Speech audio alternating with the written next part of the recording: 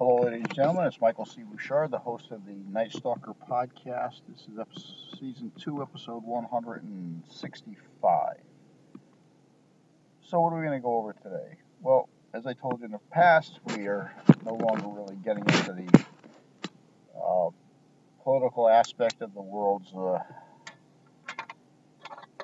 what's trending today in the world because, being a pretty far-right conservative, I think there's a right and a wrong, and I don't do a grayscale, so it really kind of upsets people, but that's how it is. What we're going to talk about today, though, is, I have done a lot of podcasts in my time, and have been on the radio, quite a few times. Still getting used to doing this. This is an individual host. It's a lot easier bantering back and forth with a co-host because you have spontaneity. Here you don't have spontaneity. You have to worry about trying to organize things or make things sound more sensible than others, and all within a split second timing. And sometimes there's some jet lag here. What I want to talk about today are a few of the books I've written, because a lot of people really don't know that I write. And as of right now, I am actually doing a third edition of each book for a couple of reasons. One, I'm going to just give you some advice. If you're a first-time or self-publisher, buyer beware. You are going to get a lot of people out there that are going to attempt to sell you a bag of goodies, which aren't goodies, like publishers, editors, proofwriters, converting your, formatting your books, turning your written books into ebooks. You're going to pay a lot of money, and you're going to get a lot of bullshit. It's not going to be worth it, what I'm trying to tell you. As far as self-publishing, Kindle Direct is still the best way to go, or something similar to that. The ebook thing, the conversion for Kindle Create, here's the issue you have with this. For a person like me who writes, and a little older, from a technological point of view, you can't just tell me to drop a manuscript or a file, a Word doc or a PDF or whatever, into a Kindle Create or any type of thing like that, and when it goes in there and you review it, it looks like shit to start with, and then they want you to correct your shit. In my world, I should just drop it in there and everything should come out correct, but it doesn't. It's very hard to figure out what does what on those things and how to correct certain problems. And then with Kindle Direct, if you drop something in as an ebook, as say a PDF, and you try to do it as a direct copy, not a free flow, it will not allow you to change. If you first put it in as a free flow and say, hey, you know what, this just sucks. I just want the book to look like it is, so I'm going to, make it as a copy, and you drop it in there, it will not work. You have to start all over again with a whole new everything, which really actually means you're going to have to either change the subtitle in your book, or you're going to have to go back to the free flow and try to figure it out yourself. But the free flow isn't easy. I mean, there's no real direction on how to use any of this crap. The same way with Kindle Direct. I mean, there's not, listen, as a writer, I want to drop my file, I want to drop my manuscript, my manuscript in there. Like Kindle, and all these other places, Barnes and Nobles, that are making percentages on every one of the books that you write and sell, should have a program, when you put your manuscript in there, it fixes the manuscript. I'm not saying, I'm not saying spell check, or I'm not saying proofread, but it should know to evenly space the lines, to make sure the margins are all equal, to make sure the photos are center placed, make sure the heading is right, but they don't. It's like, okay, throw your stuff here and then figure it out. Well, it's like this. Like somebody once says to me, I don't bag groceries myself. Or when I go to Walmart or somewhere, I don't use the self-checkout. He says, because I don't work for Walmart and I don't work for Stop and Shop, so why the hell should I be doing anybody else's job? Well, I figure the same way. I mean, it's the same concept with writing a book. Okay, I spent all this time to put the manuscript together, and why the hell should I put it into your program that just throws it in there and wants me to guess why, one, it's not working, or second, how to fix what I'm not sure is wrong with it because you don't tell me. So that's kind of frustrating. Another thing that's going to be frustrating is you people that are first starting to write, you are going to rewrite and review your manuscript probably 24 times. And do yourself a favor. There is a business out there, and it's a very popular business online. It will convert your ebooks for $49. That's not true. There's not a damn book that has ever been formatted through them that has ever come out to less than $200. So don't buy that bullshit in the first place. You're better off putting it online and screwing around with it yourself on like Kindle Create or something like that. Formatting, okay, I'll give it to them a little bit on that one. Proofreading, do not send anything out like that to be proofread unless you're planning on somebody that you've really researched, that knows what the hell they're doing, and you want to spend a lot of money. Because I sent out 2 manuscripts to be proofread by the same company that's going to convert my shit for $49 into an ebook. I don't know what country they came from, but I had found so many errors in it myself, and this is after it cost me $400. So I don't use them for that either. What you do is you run it through. First, you read it to make sure it looks right. Sometimes you may have to read it twice. Windows 10 has spell check, grammar check. And then do yourself a favor. Get Grammarly Premier. I know it's going to cost you some money every month, but the $10 it costs you a month, it's well worth it. In such case that you use that, just make sure when it wants to rewrite a sentence for you, reread the sentence that it's writing for you, because what happens is it as a computer is trying to generate a certain type of mood setting for the paragraph it's trying to rewrite.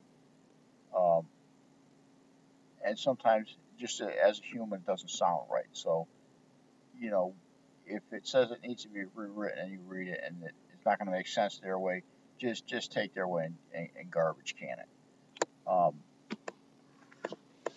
Competition. Competition is another thing, especially when I had put out two books, one on Dennis Lloyd Martin, who went missing in the Smoky National Park on June 14th of 96. A lot of people have written stuff about it. I was the first person to get the actual reports. And then I interviewed everyone involved that was still alive. It pissed so many people off that what these little SOBs do is they will get onto your webpage and your 5-star will turn into a 0-star just because they put bullshit in there. A lot of bullshit stuff. That book was called The Disappearance of Dennis Lloyd Martin, Lost in the Smoky Mountain National Park. Lost in the Smokies. Cheap book, but It's the only one in the case that it's the most accurate book up to date on Dennis Lloyd Martin. Until a cheesy ass FBI want to throw a FOIA, which they will never do, release the 147-page report that they did, because they're creeps that way. So competition will get to you. And my competition on that thing, it was big competition. It disproved most of what Dave Pilatus said. It disproved a lot of what George Knapp and George Norrie said, and it set the thing straight. And they didn't like it. So a lot of the little skeevies, and you could tell when the skeevers write bad reviews, because they just babble shit.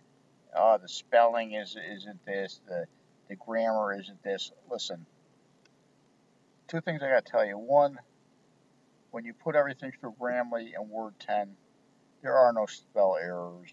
There are no grammatical errors. It may not be in a sentence tone that you like, but you're full of shit. All right, let's just get that one straightened out. Second of all, that interview was the first and the last interview ever done by a writer involving Harold Keyes. Harold Keyes was the individual that actually saw who they believed was a suspect in Dennis Lloyd Martin's disappearance. I'm not going to tell you how it ends, because my eventual thought on what happened to Dennis Lloyd Martin was based on all facts. A lot of the facts that were out there that had been provided by Pilatus, Knapp, and Norrie and even Art Bell, were incorrect. So, yeah, you're going to get a lot of haters out there, especially when they know they're peddling bullshit. And, their book is $80, yours is like fucking $12. They're filling up lecture halls at $10,000 a pop, and you're trying to find a pot to piss in or a window to throw it out of. So the one that really got them, which really caused a big uproar, if any of you has seen The Gone Girl or read The Gone Girl, the whole storyline was based on the disappearance of Joan Carolyn Risch from her Bedford Road home in Lincoln, Massachusetts in 1961. The movie is inaccurate, completely inaccurate. All of the documentation online is inaccurate. It's all bullshit. It's all bolstered. It's nonsensical, and it's just garbage. So if you think that's a good thing that you're watching or listening to, truth be told, I was the only person, when I wrote my book, I had the 127-page police report. And it was based off of that. And it dispels a lot of falsehoods that are being perpetrated by online sites about Joan Risch. A lot of books that didn't have the information at the time. The movie, I think there was 2 movies made. I know one was The Gone Girl. Simply bullshit. I wish somebody would actually have balls enough to do the book, a movie on my book, which is actually factual. The outcome of it was a lot different than most people think. And I'm gonna just give you an FYI. Joan Risch was not kidnapped. She was not killed. She was not abducted. She took off on her own. She still may be alive today. Who knows? But it was a stage scene, and if you read my book, you'll understand why. And my books aren't $1 billion, or maybe $12, maybe $13. I think this one was probably the highest priced book I ever wrote, because it was like 22. It was 400 something pages of actual reports and shit like that. So I think that book's like $22. I don't know. I don't look at really the prices anymore after I publish them. But that's something to look at. Another book I put out for the people that look like paranormal stuff is I put out a book called Creatures of Folklore, Fact or Fiction. And basically what it does is um, it takes a look at all of the urban legends, werewolves, Bigfoot, Loch Ness, and the Deltove Pass, the 1957, 59 disappearance of the 9 Russian hikers, which I actually, after reviewing some of the evidence and actually fortunate enough to see documents that weren't really released to the public, not until about a year ago, it was a biological test. It was a chemical test. They just happened to be unknown targets. That's how the Russians work. They forget to mention in all of the books and podcasts of the orange skin, which is a result of chemical contamination or burns. The injuries that these people sustained weren't caused by Bigfoot. They were, typical injuries that would normally occur. Individuals that were either buried under snow, or the percussion of something going off. So the next one is Abstract Thoughts. It's really bizarre. After I wrote it, I realized I was probably criminally insane. It was 137, maybe actually more than that. It could maybe be 200. I have this thing about comparison. I always had this as a young kid. And the only thing I can make it sound similar is anybody that has listened to a Bob Dylan record, especially when you're younger, you have no clue what the hell he's talking about. And no matter how many times you just have no freaking clue. I mean, I've listened to it on the vinyl so many times, I still don't know what the hell he was talking about. And as I got older, based on my life experiences and really based on life experiences, and you listen to it, it sounds a little more. You understand a little better. Although how he came up with some of these theories and shit like that are just beyond me. The ideology is completely out there somewhere. I don't think I could drink enough to come up with shit like that. But with that being said, you look at things, and I'm always comparing things. Like my big thing is sentence comparisons. When a person says something, that there's always a second meaning within the sentence itself. And what I mean by that is people will say one thing, but within the context of the sentence, there's usually something else, driving in a different direction. And you'll notice that with a lot of sentence, the way people talk. And then, like I had mentioned in some of my earlier podcasts, like simple things like I think like, you always dealing with these people that always have the answer to everything, but if you're it's if you're always right, why don't you ever have an answer? You know that? Like when the shit hits the fan, this person that's always right and always knows something doesn't have a goddamn clue what the hell to do. So in the world of in the world of reality, how the hell does that work? I had to take a quick break there just to pop open a can of Red Bull.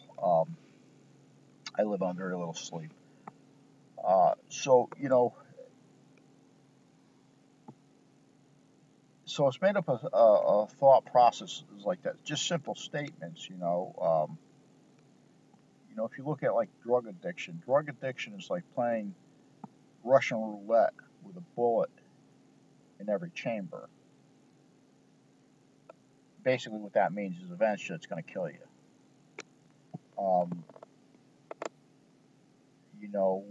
When people make statements about this, that, and the other thing, it's like, locking the front door but leaving the back door open. You go into the front door, and then all of a sudden the front door now becomes the exit. It's just simple things like that. It's a comparison that I do consistently with things. I don't know why I do it. I always have.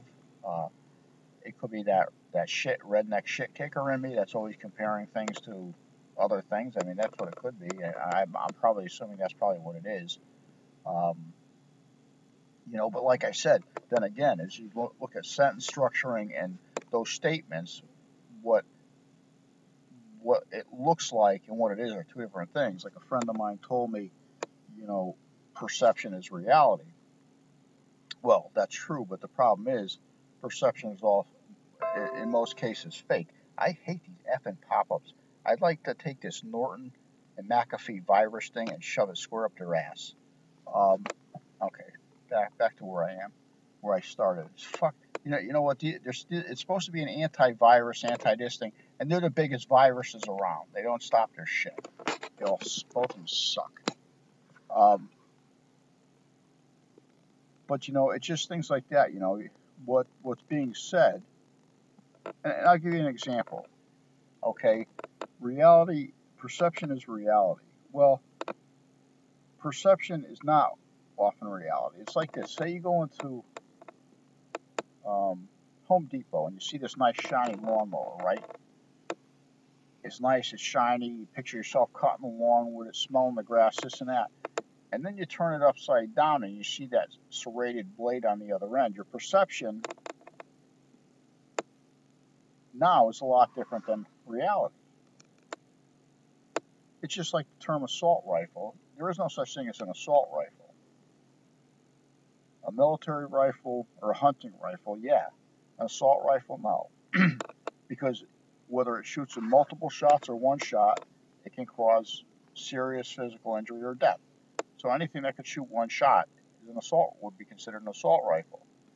Assault rifle that term came up by the media to just generate, some type of, to get a rise out of you. And yeah, I am a Second Amendment person, and if you don't, I'll never vote for an anti-gunner. They can all kiss my ass. You know what? Go do something. Figure out how to feed the hungry. Get shelter for the people that don't have fucking housing. Get Medicare for the fucking old people. Don't tell me about my guns. At least I know what needs to be corrected in the world. But besides that, okay, let me back in, out of the studio, back into character here for a minute. So abstract thoughts is really, really kind of bizarre. It goes over in the back pages. It has to do with Red Dawn, and which is kind of funny because I wrote this before the Russians decided to invade the Ukraine. It has a little bit of my thought process on the COVID when everybody was so worried about getting toilet paper and paper towels. Nobody's looking at the food. So my son and I, we grabbed all the food while everybody was worrying about wiping their ass. And then, we had a discussion on the way home, and I said, I don't know what tastes better on toilet paper, barbecue sauce, or ketchup. They're more worried about wiping their ass, and if there's no food, I don't care. You know why? Because they weren't born in the rurals. They don't know what it's like to eat squirrels or hunt or fish and eat shit like that. So they're just they're suburbanized, I guess. One of the other books that I put out was Missing in Connecticut. Missing in Connecticut has about 105 either missing persons or unidentified bodies in Connecticut. But one interesting thing is in Vernon, Connecticut, in that area between 68 and 78, there was a disappearance of people like Lisa Joy White, Debbie Spickler, Janice Pocket, Irene LaRosa, Susan LaRosa, and a few other girls. I actually did an interview with somebody I tracked down who was hiding up in the backwoods of Maine, who actually was a witness to one of the homicides. Vernon Police, I sent them the information, never wanted to address it. State Police didn't want to address it. They didn't have enough money in their cold case file. I was giving you the killer's name. I was handing it to you on an effing plate from a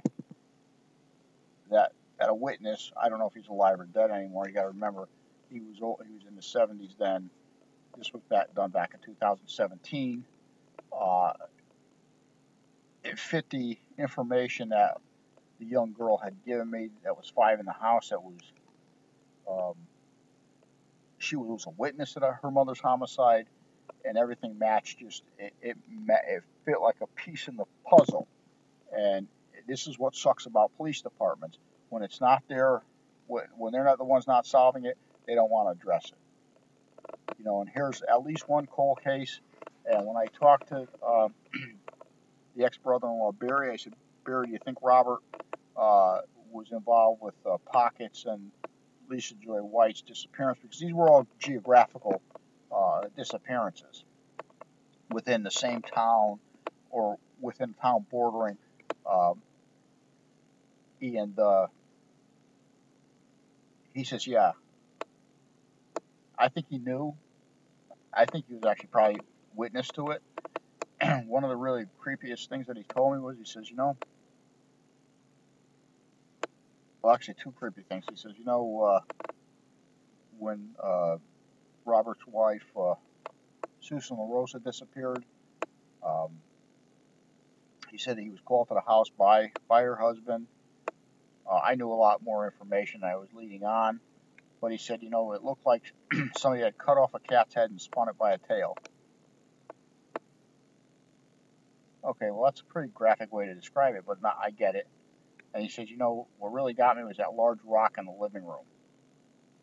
For one, I didn't tell him if she was murdered in the living room. Second, I didn't tell him she died from blunt trauma to the head. Okay, you see, that's how easy it is to get people.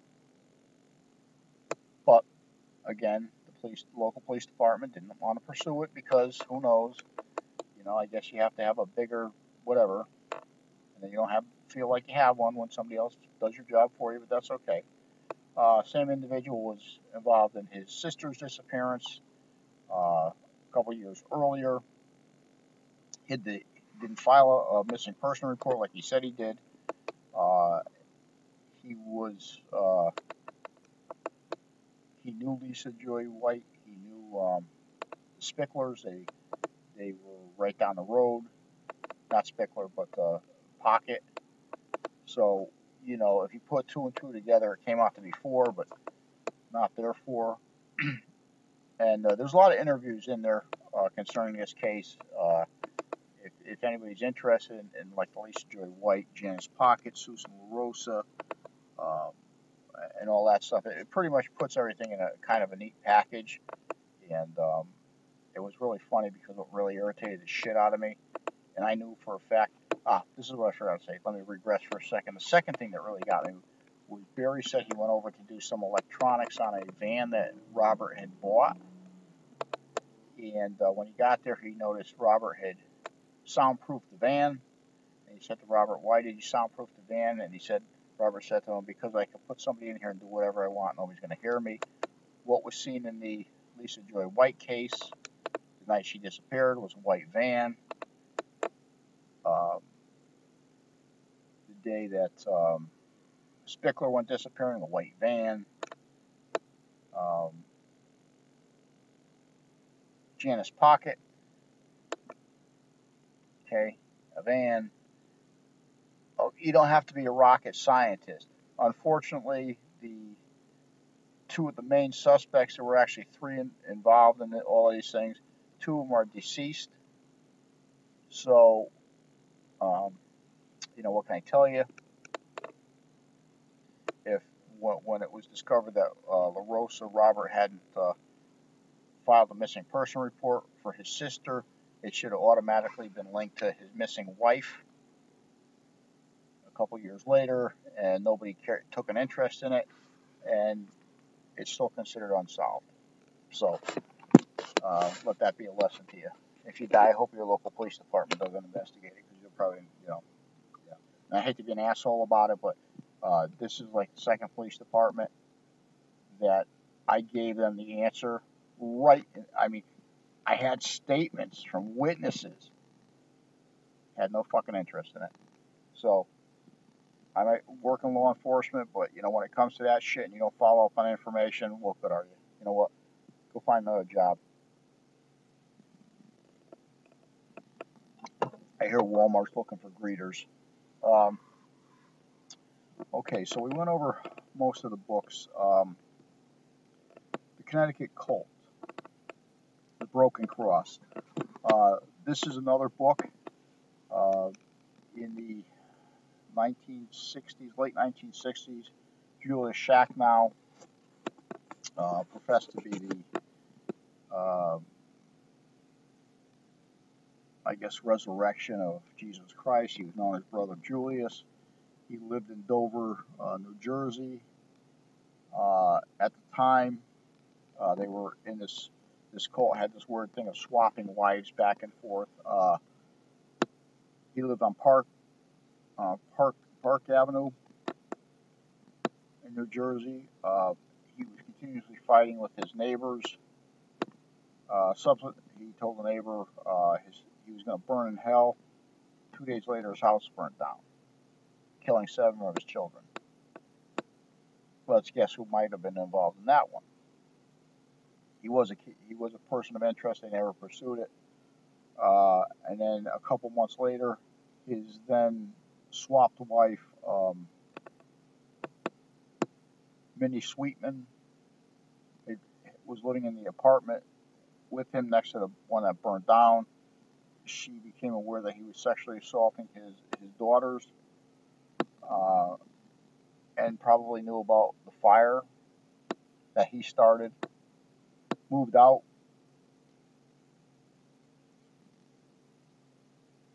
And she ends up at the age of 30, found in her apartment dead. She was changing curtains and she fell. Well, how do we know she was How do we know because she had a head injury? Well, how do we know the head injury was from a fall? Because her body was removed right away and brought to the local hospital. There was no police investigation to it. And guess who was there in the apartment at the same time? Julia Shacknow. The same person that was living next door to the fire. Wow. That's a hard one to figure out, right? Should have been a detective, but I wound up here. And it was interesting because this guy was as shifty as, you can't believe how shifty it is. If you like cults, if you want to know about creepy people, that's the book to read.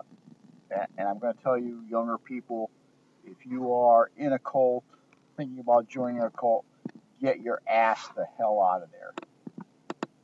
Because you are an idiot. These people feed on young people looking for individualism, spiritual enlightenment, blah, blah, blah. And then you become nothing more than a subservient slave to these people. They take your money, they bang your girlfriend, they may bang you, who the hell knows. And you're treated like shit, and you become so self-reliant on them you can't do it. You become brainwashed. Let me give you a real clue. You know who the easiest people to brainwash are? Smart people. You know why? Because they're always looking for a debate. How do you draw a person into a topic? You debate them. Just think about that one. And then I have a couple archaeological books out that I did. I was involved in archaeology for about 30 years. Mainly, 4 sites that I did along the Housatonic River in the Milford, Connecticut area. In or about that area. A couple in Shelton. Then I did the first real tracking of the first inhabitants of Connecticut. It's called the Paleo Project. It's a more updated book than which are with migration routes that were initially plotted by Yukon back in '95. It was the first time that a couple things occurred. It showed 2 direct migration routes, one coming in from New York, one coming in from Massachusetts. That was never indicated because what happened was people writing the book were only basing it on archaeological finds, not private collectors, finding paleo artifacts. Nothing for nothing, but when you're doing a migration route, it doesn't matter if it's archaeologically found or not. It matters where it's found. And then you see this Norton. I'd like to stick my foot right up these people's asses. Can't stand them. And then, Connecticut was always thought of. They worked on this Clovis projectile framework. This was the only culture in Connecticut, Paleo-Indian culture. Bullshit.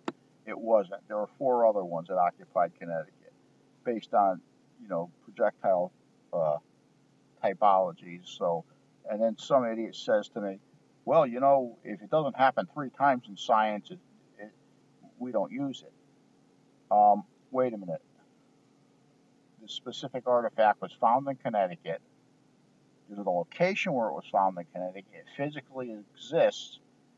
So what the hell are you talking about? Idiot.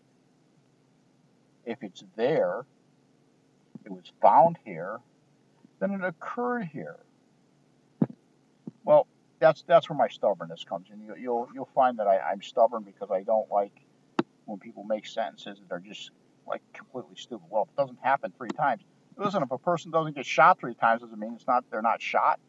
I mean, holy crap, where does this shit come up from? I mean, who thinks of this shit up? I'm going to stay up at night thinking of this because that doesn't help. But, so that's kind of a little bit of a background on some of my writing. You can find it all on Amazon.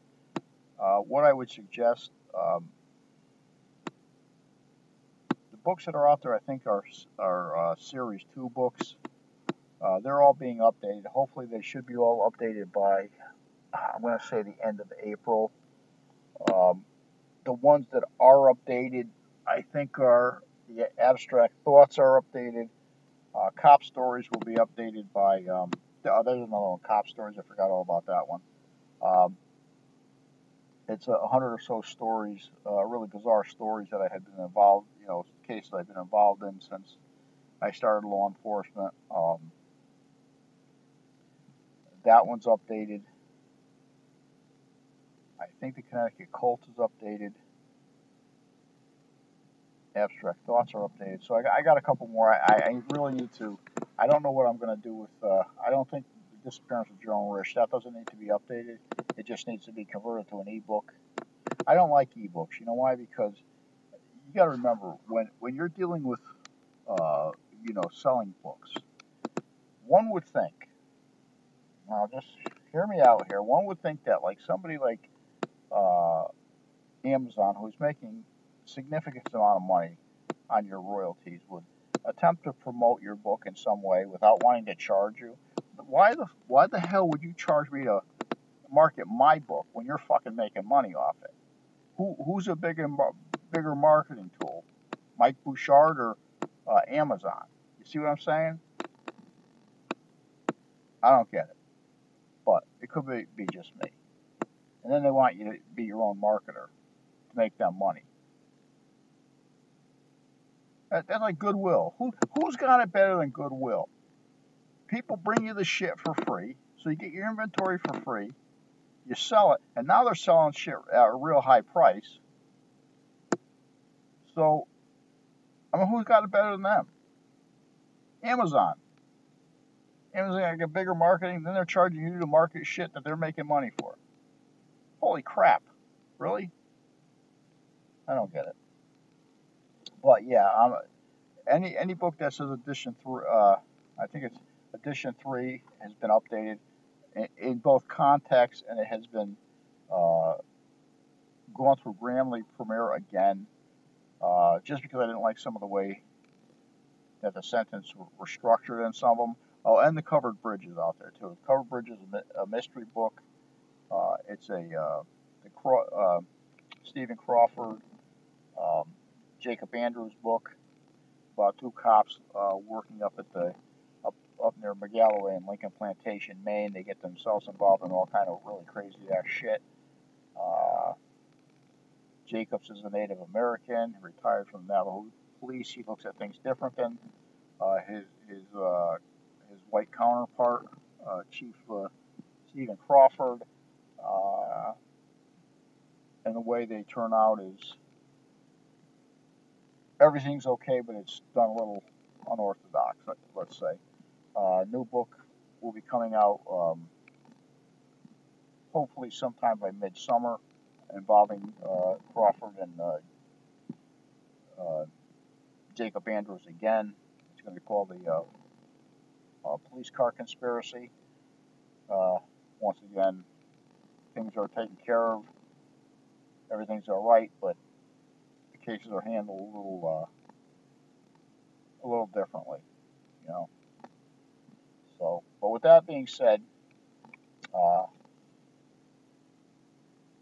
listen, don't always just tell people, I want to write a book. Write a book. Don't worry about these people wanting to charge you high prices to be published, this, that, and the other thing. You can do all the shit yourself, even cover design. Cover design is easy. Easy shit. Take a picture, take your own damn picture, drop it in as a when you go to cover create, drop your picture in there, put the words on it you want. Don't use your shitty, you'll get some shitty stuff, pictures that they want you to use. They suck. Don't use those. Canva, it's kind of they got some okay covers, but you really want your own shit. I think the only one that I may have used Canva for, no, I don't even think I used them for that. Yeah, I don't think I used them for that either. Okay, I didn't use them for anything. Okay, well, just having an old time, senior moment there. But until next time, which will be episode 166, season 2 already, over 4,000 listeners. I am like a shock jock. I am not a politically correct person. I may be a cop, and I'm not politically correct about how I think about things. My opinions only represent my opinions. It has nothing to do with the law enforcement community. It has nothing to do with the department I work for. It has to do with the way I think of things and the way I look at things, because I'm not going to sugarcoat it to pamper your little ass. I'm not going to say things politically correct so nobody's offended, because I don't care if you are or aren't. Reality is reality. You can't be pampered your whole life by people not hurting your feelings, this, that, and the other thing. You need to know how things are, especially younger people. You need to know how things are, not be bullshitted, because so it doesn't blindside you, okay? That has to do with life, cultures, business, employment, school. Believe me, it's not as easy as people want you to think it is when you watch a commercial and everybody's happy and so bubbly and all this bullshit. It's not like that, kids. I don't mean to call you kids, but, I'm almost a fossil, so anything under 1,000 years old is a kid to me, so you know what I mean. But until then, I will see you episode 166, because I think this is 165. I could be wrong, but I think I looked at the edition before this. Okay.